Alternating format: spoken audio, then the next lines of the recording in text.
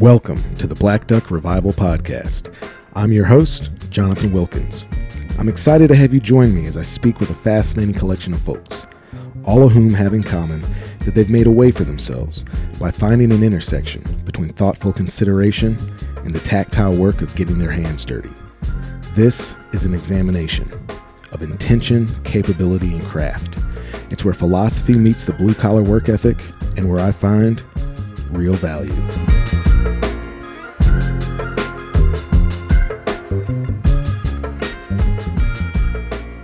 Hello, and welcome back to the Black Duck Revival Podcast. After about a 2-week hiatus since I've had a new episode recorded and out, but man, I was kind of enjoying the the lull there, and now starting this weekend, I've got folks coming in to hunt some early season specklebelly hunters, and then it just kind of seems like every weekend through January, there's just hunting stuff to do or family stuff to do, mostly hunting stuff, honestly, for the next few months. But anyway, what is cool about that and the being busy is that I get to interact with a whole lot of really cool and interesting folks. So I've already got podcasts lined up with some really neat folks, and we're talking about not just, people in the hunting community, but like really talented musicians.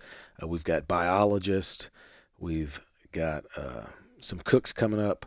We've got some kind of raconteur, gentleman hunters, all sorts of stuff coming up. But I thought, since we're kind of, we've gotten to the definitely inside of hunting season throughout the country, and honestly, this is kind of when I start thinking it feels like hunting season, right? Like you're starting to get some cool mornings, some cool evenings. All the deciduous trees, the oak leaves and the maples and the hickories and the elms and all that stuff. Everything's starting to drop its leaves. It's getting kind of crunchy out there when you walk around. It feels like deer should be running around. Just more activity, right? So we're getting into firmly held hunting season territory across the country. Waterfowl stuff is starting to open up. Last weekend it opened up kind of federally, which doesn't mean that every state opens up, but it means it's the beginning of waterfowl season. We're going to start getting food in our freezers, right? Or our coolers, or at the camp fridge. And I thought that this might be a really convenient time to talk about something that, I do a lot of personally, professionally, I do a lot of it. And it was kind of my foray into the quote unquote outdoor industry. And that's cooking, specifically cooking wild food. So, in wild food, I would categorize that as game animals, right? So we're going to think about small game, rabbits, squirrels, ducks, geese, turkeys, whatever, beavers, raccoons, woodchucks. Then we're going to have big game, right? So we'll have bears and deer and elk and pronghorn and all that type of stuff. And that's a lot of really top quality protein coming into our homes, under our purview. And to me, there's lots and lots of reasons to take really good care of that meat. Some of them are ethical, kind of moral. Some of them are just practical. Some of them are out of a culinary mind, right? Like, what's going to make this stuff taste the best? And I think at the highest level, all of those thought processes are interacting with one another. So I thought what I'd do is kind of start from the beginning, talk about my approach to what I start doing when that animal transfers, makes that switch from a living, breathing, sentient being to meat, right? To something that was one thing and now it's something else, right? And so for me, that starts with the processing of an animal. So we'll talk about some processing, just like a few basic things you can do to drastically improve the quality of your meat and just make better meals for uh, every time you prepare that animal, or a piece of that animal. Like, just have better meals, better quality stuff. It'll hold up better in the fridge or the freezer. Uh, it will be, it won't be gamey. That might not be fair to say. So there's going to be differences in the way that wild proteins taste.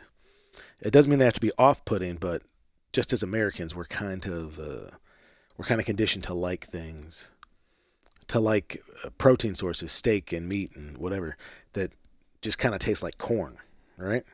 And when they've got a varied diet, it's when an animal has a varied diet and moves around a lot, it's going to taste kind of more like that animal than if it didn't. So, but there's a difference between something tasting uh, like what it is and what it eats, and that whole, kind of sense of terroir. Uh, there's that, and then there's funky stuff that we can avoid. So that would be,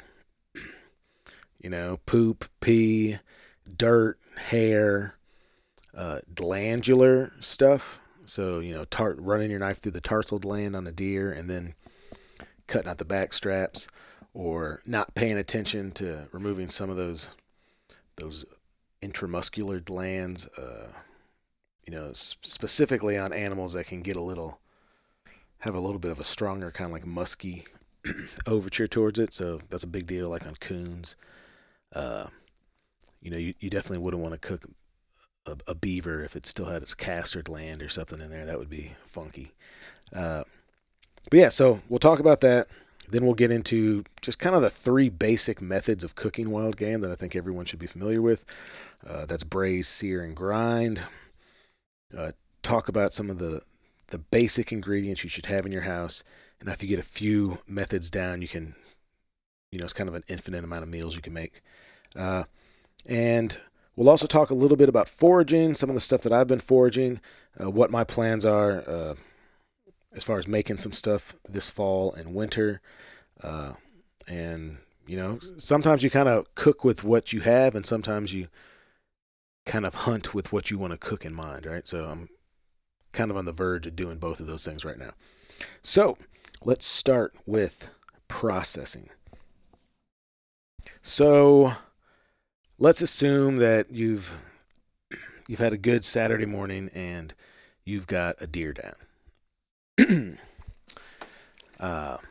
Buck, doe, doesn't really matter, but let's pretend it's a buck, right? So we're going to say, as far as perceived meat quality goes, we're going to have a buck that's in the throes of rutting, big swole up neck. It's got that je ne sais quoi, right? It's got that odoriferousness to it. You can tell this thing has got swollen tarsal glands and it's been peeing all over itself. That's kind of potentially most challenging scenario for a whitetail hunter, which, the vast majority of people that consider themselves hunters or are participating in hunters, they're whitetail hunters. So that's a good kind of mean average place to start. So you got a deer down. Let's talk about temperature. Oh, it's the fall somewhere, eastern deciduous forest. Let's say you got a deer down and it's 50 degrees. Not super warm, but not cool enough to not have to worry about supplemental refrigeration. So first thing I'm going to do is take a look at what I've got in my kill kit, right? So my best case scenario is to get this animal with its innards out, internal organs out, save the internal organs that you want to take home or cook with, and do that efficiently, and hopefully you can do that without puncturing the bladder or the intestinal tract, because that's just funky stuff that can spill into the animal. You want to get it broken down in a way that's going to facilitate heat dispersion, meaning that animal, is at mammalian ambient temperatures, right? So around about 100 degrees. It's got a fur coat on, and got this insulatory layer of skin, and then depending on how it's been eating and how much it's been running around and different genetic factors, I'm sure, it might have a little bit to a lot of fat on it. So even if it feels kind of outside to you relatively cool or comfortable, you got to think about the fact that we want to really get this meat, best case scenario, want to get this meat down to sub 42 degrees, right? That's refrigerator temperature. So you got a little bit of time to do that. And if it's not super hot, you got a little bit more time. But the big thing here is keeping this meat clean. So that's keeping intestinal matter out of it, paying attention when you're cutting it up so that you're not nicking the bladder and then pee spills out all inside the internal cavity. That if you've put just like a clean, perfect, through and through shot on this thing, like right through the Boilermaker there, then all the back stuff, the funky stuff, the stomach and all that should be intact, and you should be able to just with careful knife work get all that out without causing a problem.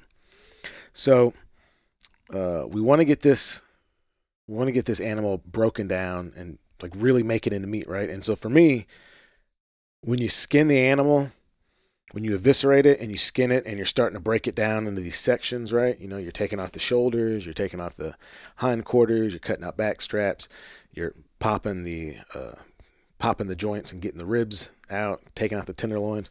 That's kind of stops being an animal to me, and that turns into meat. And it needs to happen, right? Because it'd be hard to cut something up if you were still thinking about it, in a more physical or visceral sense, I guess. This just seems more familiar. It feels like you're in a butcher shop, or you're in your kitchen cutting steaks or whatever. So what I like to do is have a kill kit, basically. What that's going to have in it is several pairs of latex gloves. That lets me get in there, and if something is funky, I can get in there and get it out. And if I need to, change gloves. It also kind of helps protect my hands. I'm not super freaked out about it, but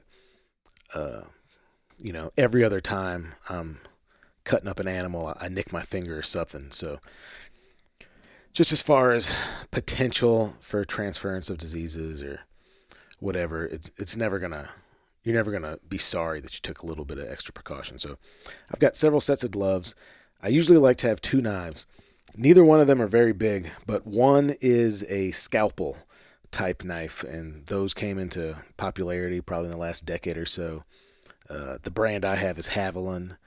I think there's a company called Outdoor Edge, and they make a line of it, but it's just got these replaceable scalpel blades. Man, they're fantastic as far as skinning an animal and getting in and doing detail work that doesn't involve pushing through bone or anything like that. Man, these things stay sharp. I can usually do, a full deer with just one blade. What I did learn on this bear that I cleaned some weeks back was that they also Haviland makes a gut hook blade that was really nice. I've started, and I got this from Jesse Griffiths down at the New School of Traditional Cookery. It's like a small thing, but it makes such a difference. Just being really mindful about taking that animal, whatever it is, a pig or a deer or a bear, and rolling it onto its back fully so that gravity is helping you and it's pulling all of its internal organs and stuff down. And then use a gut hook, because you can pull up on it and pull that skin and that initial membrane away from all the stuff you definitely don't want to cut. You can kind of pull up on that. It's a fixed depth. And man, it's just an effective way to open up that abdominal cavity. So anyway, you can just switch the blade back and forth real quick. That worked phenomenally. And then I like to have a a bit stouter blade, right? So one of these everyday carry knives would totally work. Just your standard kind of buck knife. Uh, what I used the last time I cleaned something, and I've used it several times, is a man. How would you describe this knife? Man, the blade on it's probably 3 inches long, probably about an inch wide or so. It's got a nice wooden handle on it. Uh, it's a Benchmade knife that I got from some buddies of mine in backcountry hunters and anglers. It was a gift when my dad passed away, and man, it's makes me think of good stuff, and it's a super useful knife. But I just use that for like popping the joints or cutting through that cartilage between the ribs. But I've been able to use that to I just go through joints, and I'm not trying to saw through bone or anything like that. That's another way to keep your meat clean and keep as lit. When you saw through that bone, you're going to be making this meal. Kind of looks like grit or grits. It's just this bone meal that can get on meat, and it's just one more kind of contaminant that you have to worry about afterwards. So if you work through the joints and just kind of get the tip of a stout blade in there, you can pop pretty much all the joints on an animal, and then that keeps your scalpel blade sharp longer. You don't have to worry about this knife being razor sharp all the time because you're kind of intending it to do a bit more utilitarian work. What it also does is it gives you two blades so that you can have a deviation or a differentiation in the blades that are potentially interacting with the funky stuff and the blades that aren't. So simply put,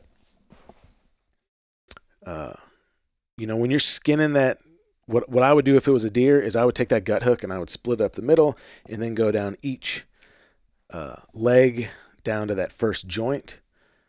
And then I would switch blades. I'd get that scalpel type blade and I would start working that skin back. I would do the rear legs last.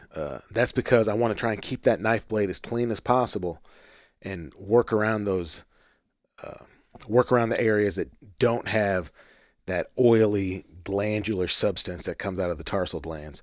And then I get down there to the bottom and I can kind of do that last thing, push down on the hide, get it all cleaned off. And then if I need to, I can definitely take a towel. I like to keep a towel or rag with me and wipe that blade off and, get it back in some decent condition. Maybe before I go and I cut out the vent, maybe I still got that hanging on or whatever the situation might be.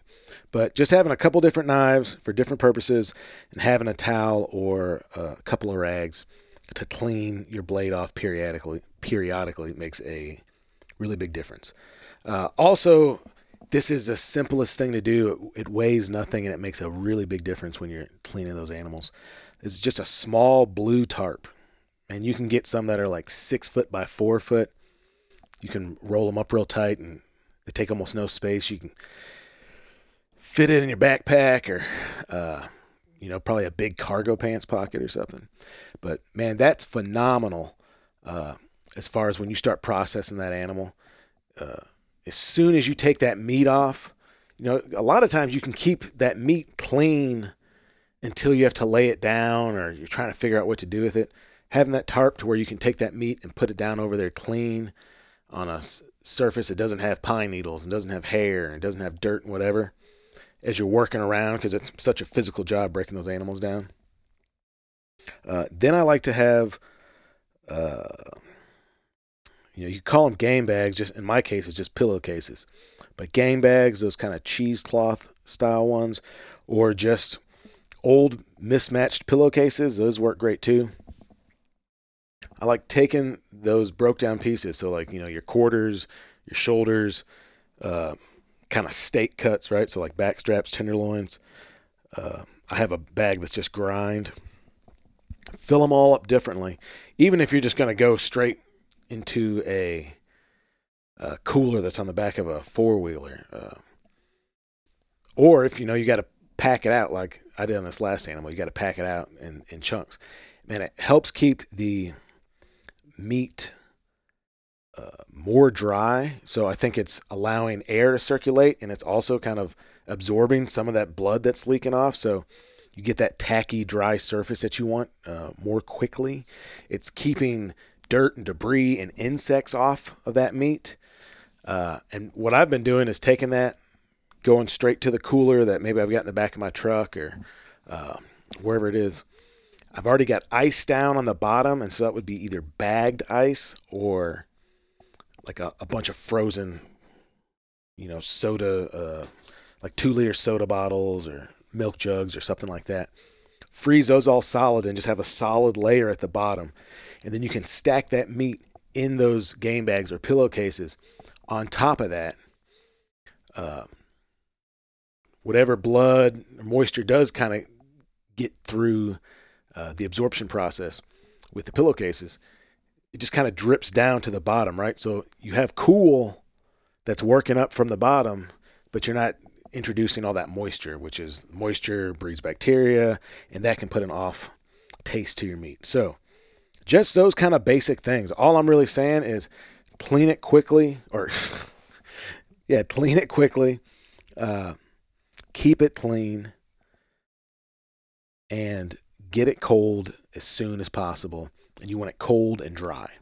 So once you've got that, you got the meat back home, you're deciding what you're going to do with it. When you're putting it up in the freezer, you kind of have to have some idea what you're going to do with this. I used to make the mistake of like freezing a whole quarter, and man, it just doesn't work. One, it takes a long time for that to defrost. It kind of takes a lot of space up. It makes a mess. And then you just have like an unmanageable amount of meat. So what I like to do is take out all my specialty cuts. That's going to be like shanks I want for ossobuco. That's going to be belly meat to make bacon. That's going to be ribs, tenderloins, back straps, neck roast. If I want to like if I want to break down a rear quarter and make some hams, or some flank steaks or anything like that, I'm going to pop all that stuff out first. All right. Decide, I want about this much of these meals from this animal, or this is what this animal can produce. And then everything else, I'm pretty much going to turn into grind. The reason I do that is twofold. One, it's just practically for my family. Just like everybody else, busy family, little kids, need to be able to make something quickly. When you're, when it's February and it's dark at 4:45 and you're getting back from kindergarten with your kids and it's already kind of gloomy and, what am I going to make? Blah, blah, blah. So lots of grind. What I do like to do with that ground though is this will make your processing go more quickly, and it'll also give you a better end product. What I like to do is vacuum seal my meat when I'm breaking it down from a whole animal or from those primals that I've brought home in the cooler. I'll vacuum seal everything. I'll put it down in these manageable portions, and then I'll do these bags, vacuum seal bags, between 3 and 5 pounds, depending on the size of the bag. And it's just all my chunked up meat. That'll still have silver skin on it. I'll try not to have tendon in there, but I'm fine with it having silver skin on it. If it was a bear too, but if it was a bear or a deer especially, I'm going to have it trimmed up, have that fat off of there, especially with a deer, man. Like, you don't want any deer fat really in your grind. It's just kind of waxy, tallowy. It just doesn't translate to a great eating experience. But yeah, I'm just going to kind of get these, make sure they're clean. There's no hair on it. Rinse everything off, pat it dry, pack those bags full, and then I'll do periodic grinds throughout the year.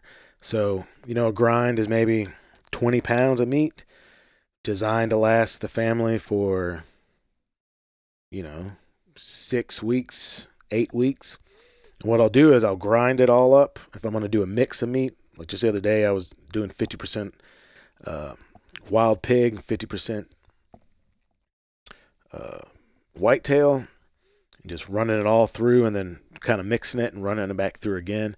And that's just our everyday, like that's our version of hamburger meat, as they said growing up. And I'll just pack those I'll put them in quart freezer bags, weigh them out on a scale, 1 pound thereabouts, and then press as much air as I can get out, smash them flat, and then stack those up in the freezer. And so then I've got something that doesn't take a lot of space up.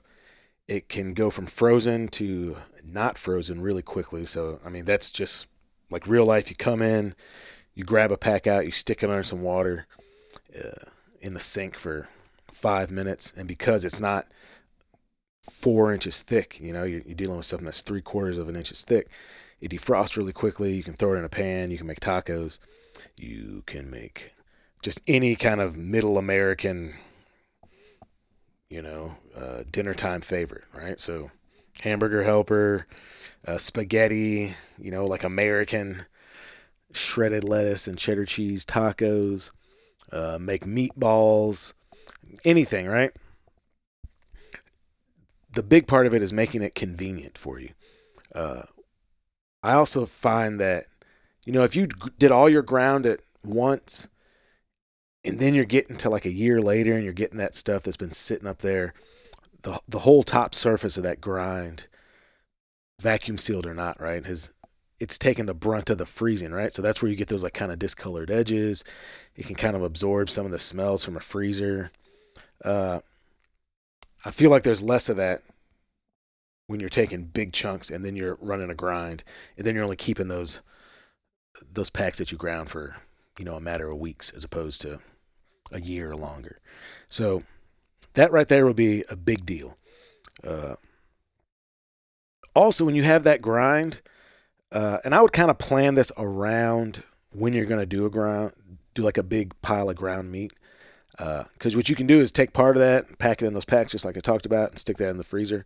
And then maybe you take 5 pounds of that or 10 pounds of that, and you do some sort of a fresh style sausage. So, I mean, once you've got the meat ground, literally, if you can make a meatloaf, you can make really good fresh sausage, right? So, I mean, we can get into kind of weird stuff or being inventive, but I mean, cheddar jalapeno, right?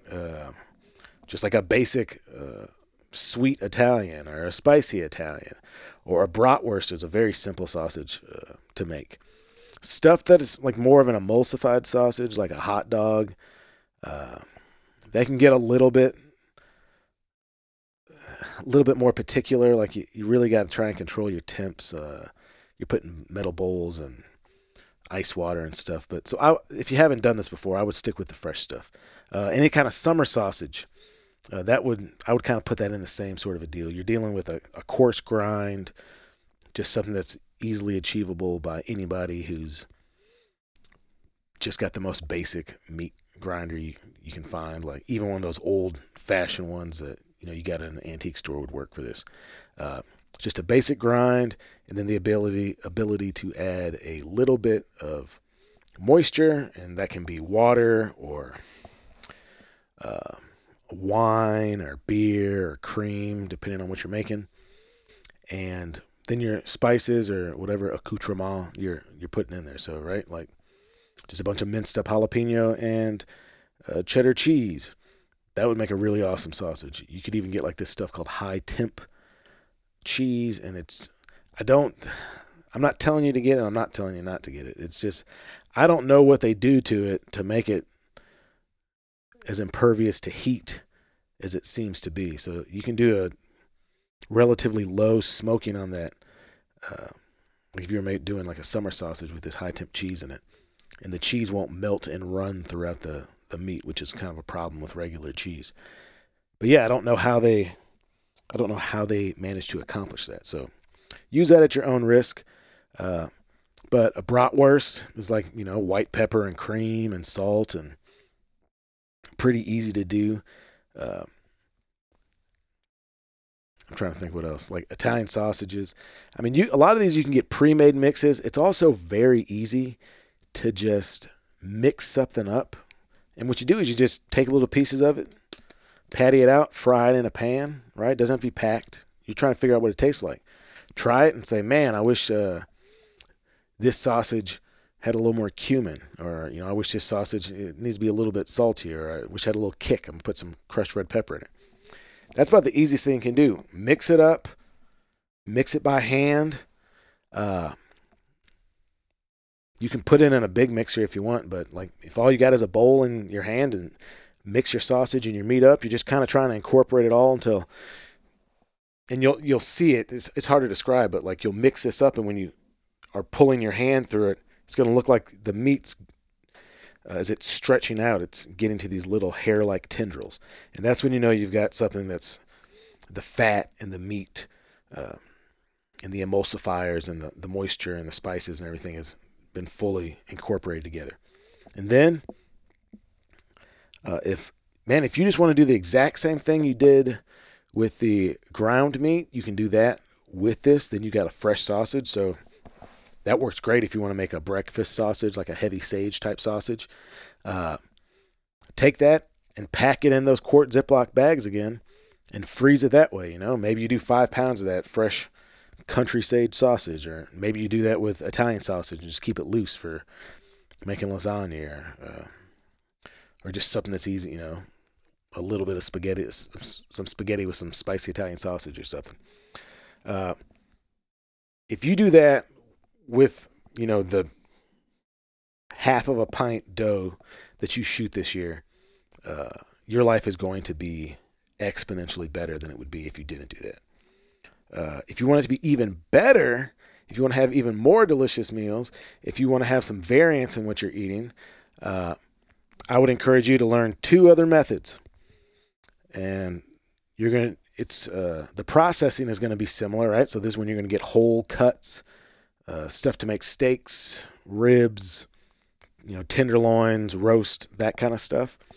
And we're going to divide that into two methods. One is searing and one is braising. So basically by searing, I'm talking about cook this quickly and at a high heat. So either, searing, getting a nice crust on a steak in a cast iron pan, or you're kind of trying to accomplish the same thing outside on a grill. What I'm talking about is taking meat that is dry so that it doesn't steam, so it sears, dry and seasoned, and then you're going to cook it with a little bit of fat for viscosity at a quick pace and at a high temperature. So, smoking hot pan, take your 1.5 inch thick backstrap, fillet type tenderloin situations, right? And you've got that patted dry, you've got it seasoned well with coarse salt or some flaky salt and some coarse black pepper, and then you've got a neutral oil down there in the pan, and then you're going to sear that one side and then sear the other side, and then you're going to work the edges too, and then you can take that and pop it in the oven, for 2.5 minutes, just to let the middle of it warm through until you've got it perfect medium rare. Pull it out, magnificent, right? That works with stuff like beef, right? That works with bison. That works with any of the cervids, so like a moose or an elk or a Sitka deer, Coues deer, whitetail, mule deer, any of that stuff, that works really well. That's also probably the best way to cook the breast from a good tasting duck, a dabbling duck. So like a fat mallard or a speckled-bellied goose or something. Just sear that joker off, let it rest, deglaze the pan with some spirit or wine or stock or even a little bit of water or milk or something. Just have a little pan sauce there. Man, that's like some of the best eating you can get. So we've covered kind of grinding and some of the stuff you can do with that. We've talked about searing. Searing is actually oftentimes going to be the first step when you're doing a braise. And so when I'm talking about a braise, basically what I mean is you're going to take a piece of meat. It's going to be partially submerged in a liquid, and then it's going to be cooked at a relatively low temperature for a relatively long time. That's that slow and low kind of idea. and that's a method for taking a inherently tough cut of meat, and that meat's going to be tough because of fibrotic tissue, tendons, silver skin, viscera, all that. Uh, Not viscera. Viscera is internal organs. Uh, just like film and silver skin and all that stuff. That is a detriment when you're trying to cook something very quickly because it just immediately tightens up and shrinks up and becomes tough and hard to cut and hard to chew and makes for a poor quality steak. But when given a long time and given the ability to slowly reach the temperature of around 180 degrees and then be held there or above for a long enough time for all of that fibrotic, cartilage-based, thick material to break down, right? And then it becomes gelatinous. This is the stuff that makes aspic. This is the stuff that makes a gravy or a pan sauce sumptuous and kind of have that slippery mouthfeel. And especially with wild game, it gives the suggestion of like the lubricating facets of fat that you might have by eating a farm-raised pork chop or like a really nice fat-capped ribeye, because it's going to have that kind of, again, that slick mouth feel. It's going to keep it from being dry. Just one of my favorite ways to consume meat of any sort, right? So a very basic way of doing this would be to take the football roast off of a deer, or off of a bear, like kind of any big mammal, right? Take that, get it dry, salt and pepper it, sear it in a cast iron pan, and then take that and transfer it to a Dutch oven, or honestly, you can do this with a crock pot very effectively. But put that in that Dutch oven or that crock pot, right? We're going to have a very low temperature. If you're doing it on the crock pot, maybe we're talking about the low setting. If you're going to do it in a Dutch oven, in an oven for a long period of time, you could go anywhere from really almost 175 up to probably 325, 350 maybe even, depending on what you're doing. But sear that football roast off, put it in that Dutch oven.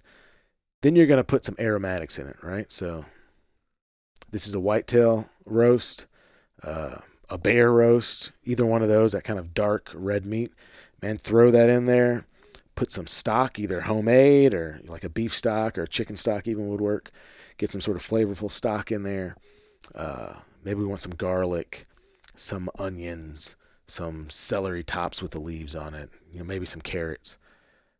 Maybe run out back or in the front yard or wherever. Someone usually close by has a rosemary plant. Grab some rosemary. Whatever.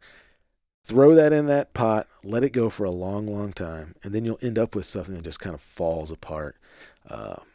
Absorbs that juice and that concentration of stock that has been cooked in the whole time. And that goes great on just mashed potatoes, with green beans. That's a fantastic place to start if you wanted to do a, like an open face sandwich, or if you wanted to use that kind of as a carnitas base, right? Maybe you want to throw that in a pan with some sofrito and some oil and crisp it up a little bit, and then do tacos or tortas or nachos, hell, I don't know, any number of things. So I would really encourage you to be able to do these kind of three basic things, which was sear, braise, and utilize grind in a couple different ways. I'd also be remiss if, when I'm talking about braising, if I don't touch on the idea of confit. So confit sounds really complicated and intimidating and French, but really this is a method that French peasants, widely used as a way to preserve meat before refrigeration. So what we're talking about, and this works with any number of proteins, animal-based proteins. But traditionally, we're going to be talking about like a duck or a goose. So an old farm duck or a goose, in the French countryside, it's been around for a long time. It's walked around a lot. It can get tough. It can get stringy, all that. That can be very analogous towards the way that some wild meat can come, because we're talking about an animal that's living and breathing and moving and flying and swimming and running and jumping and whatever, right? So it's a method that transfers to wild game really effectively. But so traditionally, we're going to be talking about the legs and the thighs. Those would be separated from the rest of the goose or the duck, right? You've got the plucked leg and thigh portion.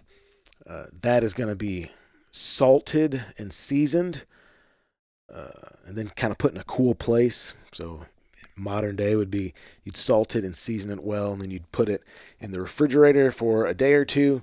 Really let that seasoning and the salt through osmosis move deep down into the tissue of the bird. Then you're going to rinse it off, pat it dry, and then you're going to submerge it in a vat of fat, rendered fat or lard. So traditionally, this would be like rendered duck or goose fat, and then take those legs and thighs from that same waterfowl and submerge it completely in that liquefied fat. Cook it at a very low temperature. I always kind of work with 175 to 190, just in a traditional oven with a Dutch oven. Make sure that meat is fully submerged in that liquid fat. It's got a heavy lid on top, and then just let it cook for a long time at that very low temperature. I've done this with pork shoulders and pork butts. Man, it's good. You'll end up, and look, this might take, I've cooked a pork shoulder for probably 15 hours, right? You also have a lot of room. It's like once it gets to where you want it, because you're not ramping up the temperature, it doesn't really, it like gets to fall apart, and then it just kind of stays there for a long time. So I like to start it during the day and then let it stay in the oven all night while I'm sleeping, and then wake up and the house smells amazing, and you check it and it's fall apart, and then you can just turn it off and let it settle itself down very slowly. As a preservation method, what would then happen is they would take that and they would allow it to cool, like maybe put it down in the root cellar or something. As it cooled, and that fat cooled down and solidified, as long as the fat layer was above the meat. So in other words, the meat was fully submerged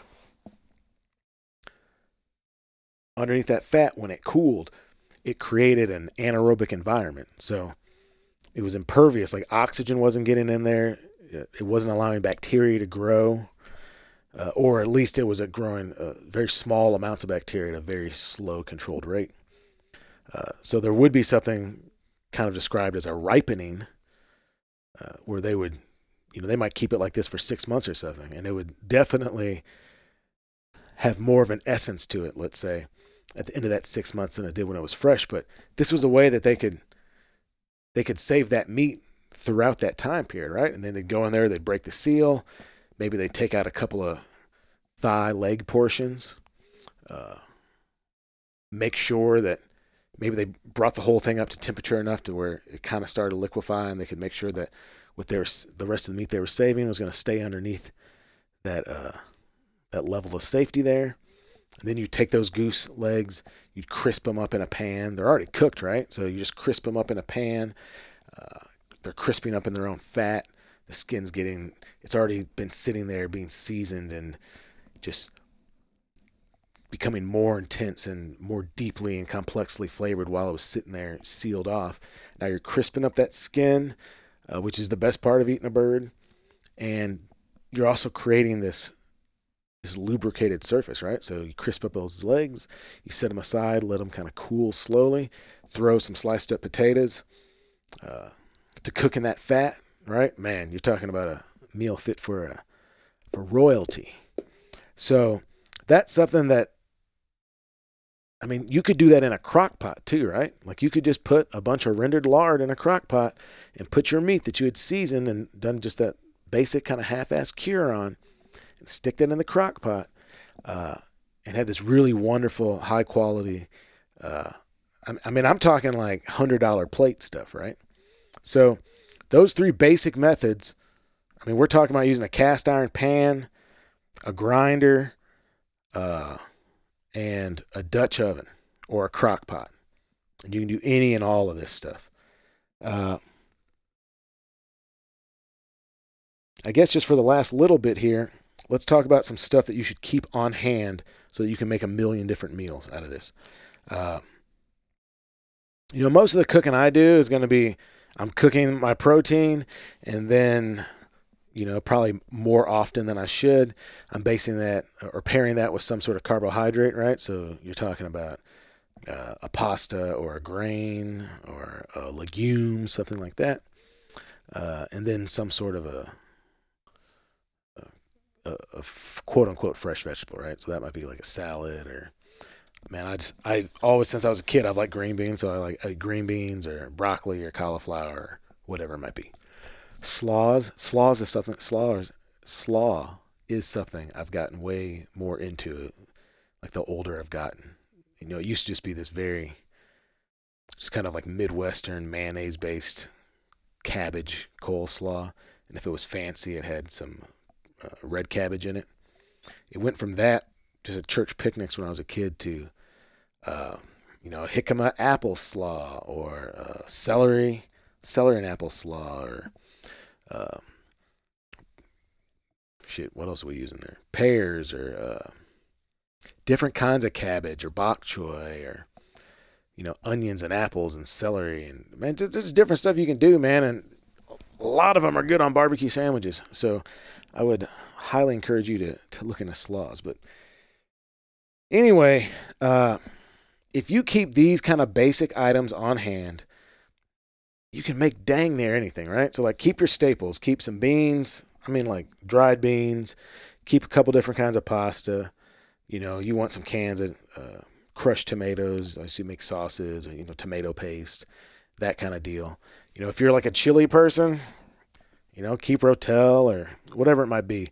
Keep that stuff on hand. But that's not really a lot, right? Like, want a couple different kind of oils. So, and I kind of stick to neutral oils. So that would be stuff you could probably fry in a lot of times too. But, canola or corn or vegetable or clear fry, right? Those are probably all the worst kinds. But you could also do sunflower seed oil. You could do peanut oil. Anyway, having that kind of stuff on hand, having some olive oil on hand. Maybe you got a bottle of white vinegar. Maybe you got a bottle of apple cider vinegar. Bottle of balsamic. But then as far as veg, this is kind of like the flavor base for everything you're going to make. If you're going to make a fresh ceviche, if you're going to braise something and have this really beautiful, like, port wine infused demi-glace on top of roasted root vegetables, or whatever, right? You're going to basically have kind of the same stuff. So to me, this all really starts with the idea of a mirepoix. That comes from classic French cooking. That's going to be the flavor base for almost the entirety of classic French cooking, savory classic French cooking. And that's going to be white onion, celery, and carrot, diced up, usually in kind of equal proportions, maybe a little bit heavier on the onion. And, that would be a base for, pair that with, an old barnyard hen, right? And you've got like chicken noodle soup or chicken and rice soup or chicken pot pie. You could take those same things and pair it with beef, and you've got like a hearty beef stew, or you've got a beef roast. And like what we've been talking about as far as methods, I mean, it would just go great with kind of any sort of braising or stewing. Hell, you could put that stuff in, mix it up with ground meat and stuff it in a casing and make a really tasty sausage. Uh, and even, you know, maybe that's just like my Western influenced mind centers France as like the home of cooking, and lots of arguments be made that it's not. But then I think of the classic American version of Mirepoix, wholly American, which is going to be the Holy Trinity, you know, popularized down in Louisiana, New Orleans specifically, and that would be a version of Mirepoix that changed and augmented itself because they're settling in a much more humid, hot climate, and different veg grew better there, right? So instead of it being the carrot, onion, and celery, it became onion, bell pepper, and celery. Yeah, I couldn't remember for a second. That's the Holy Trinity, right? So that's going to be the base of all your New Orleans style food, your Louisiana style food, your Cajun and Creole, right? So you got jambalaya and andouille and gumbo and lots of bisques and coubillons and whatever else, right? But that's the base. That's Holy Trinity. Then they say you got to add the Pope, which is garlic, right? So I'd basically include that all together. You get your Holy Trinity and your garlic, and that's going to be a flavor base for a lot of American Southern food. We got the Mirepoix, which is going to go kind of towards a more Western European classic version of that. And then we'd be remiss if we didn't talk about sofrito. So sofrito is going to be the Spanish-influenced world's their version of a Mirepoix or the Holy Trinity, right? So depending on where that place is, you know, if we're talking about Spain or over into Latin America, there's going to be some augmentations to it, but it's kind of similar, right? So if we talk about Spanish sofrito, this is going to be the flavor base for many of those Spanish foods, soups, stews, sauces, that just clear Spanish flavor base, right? And so that's going to be garlic, onion, peppers, and tomatoes. If you did the Cuban sofrito, it'd be Spanish onions, garlic, and bell peppers. If you went to the Ecuadorian style sofrito, which they actually call refrito, it would be Spanish onions, Cubanelle peppers, tomatoes, roasted garlic, cilantro, and toasted cumin. So you're taking the same sort of basic flavors and you're augmenting them towards the style of cooking and what's available in the location and what ingredients are there and what will grow and all that stuff. That said, what I just described, if you kept onion, carrot, celery, bell pepper, garlic, and tomato on hand, you could cook most of this stuff. Specifically, if you got some sort of a pepper that had a little bit of spice maybe, and some cilantro, you can pretty much cook all of it. And you could cook the exact same thing with a French-style mirepoix, just say a basic roast dish. With that mirepoix, and if you did it the exact same way, but instead of mirepoix, you use Holy Trinity, you would get something that tasted different and like hit the palate in a different way. And you could call it Cajun pot roast or something if you wanted to. But you're just doing a variation of that exact same thing you first did. And then do a Spanish sofrito with that, right? Maybe chop up the meat or something and serve it with some rice instead of potatoes.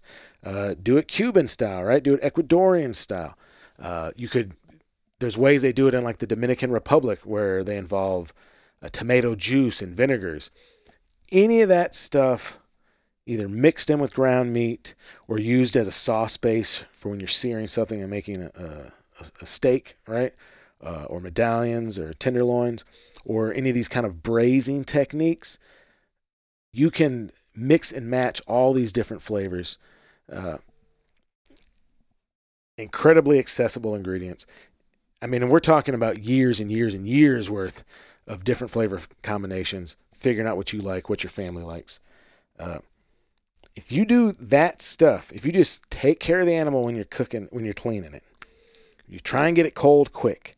If you deal with dry meat and you know how to braise something, you know how to sear something, and you can run a grinder and then brown meat or make a meatloaf, man, it's like the sky's the limit. It really is as far as cooking.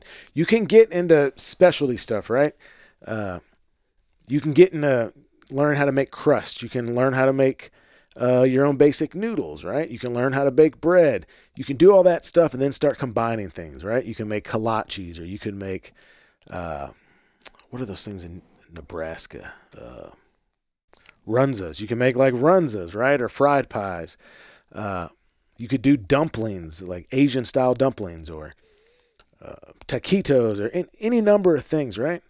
If you just know how to do some of this basic stuff, none of it needs to be scary or intimidating. It's the most basic kitchen can do all of this. Like if you have one good, when I say good, I mean like spend $20 on a chef's knife if you're buying it new. If you get it at a garage sale, it might cost you $2. Get a decent, I like an 8-inch chef's knife, right? Have a few different cutting boards so that you can cut some meat up and then not have to wash a cutting board immediately. You can then do your veg. Have a crock pot. I still have not gotten on the Instapot thing. I still haven't ever really started to mess seriously with a sous vide. I think you can do pretty much all of that stuff with the crock pot.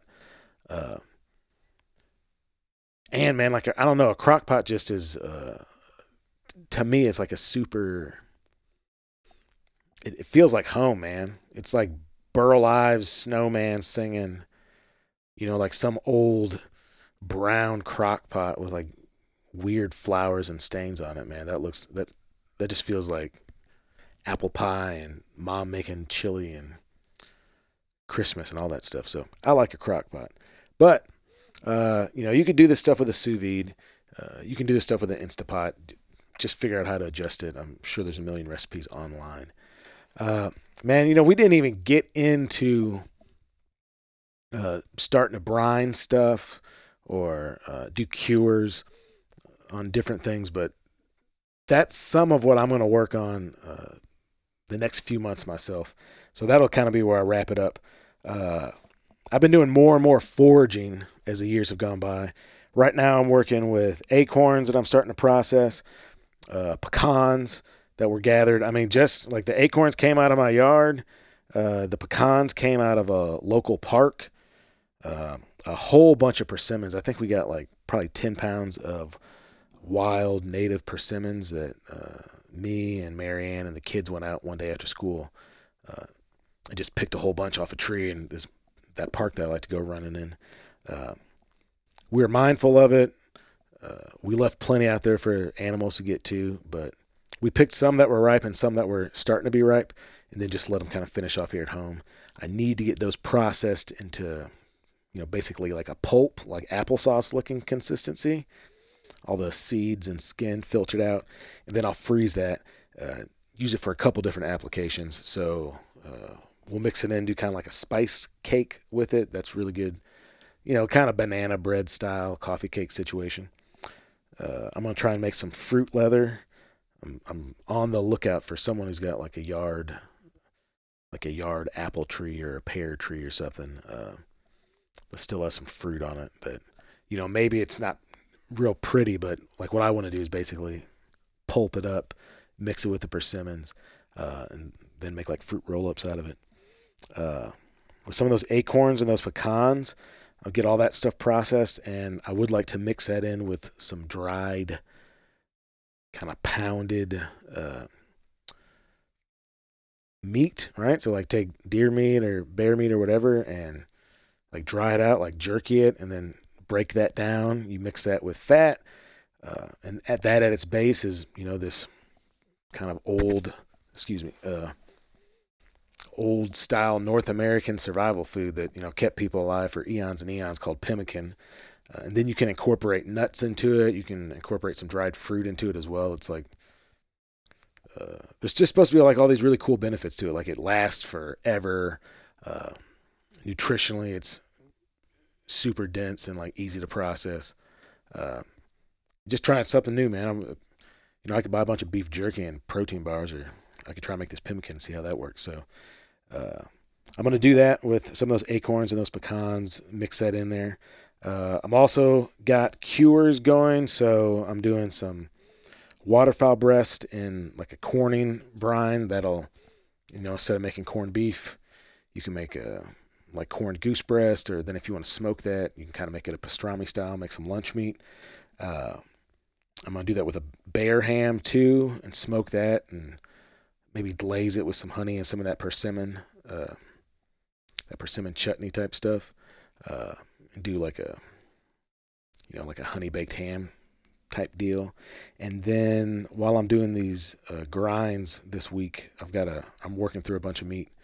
I'm going to do a venison and wild boar bologna, I believe.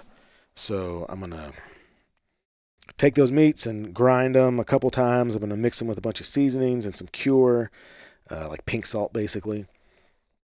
Then I'm going to pack that all in what's called a beef bung. That's part of the intestinal system. It's how you get like about a 4.5-inch loaf, so like bologna style. I'm going to pack that in there and let that hang in the fridge for a day or two to get everything set, and then I'll smoke it and should have some really good, like, country style bologna here at the house for sandwiches or, meat and cheese trays or whatever. So that's kind of my ideas for the next couple months doing, we'll have like some persimmon cakes for some of these holiday functions, stuff for charcuterie trays and just making sandwiches and, people hanging out. Maybe make some acorn cookies, like some acorn pecan cookies, do some fruit leathers, and then try a little bit of pemmican and see what that's all about. But anyway, so I don't know. I actually took notes and tried to work through that before I did this, so hopefully that wasn't too much of a ramble. But it seemed like it was a good idea to do that, get us back into getting podcasts out here on a weekly basis. I've been messaging people back and forth for the last couple of days, and yeah, the next couple of weeks I've got several podcasts lined up. So we'll get back on track with that.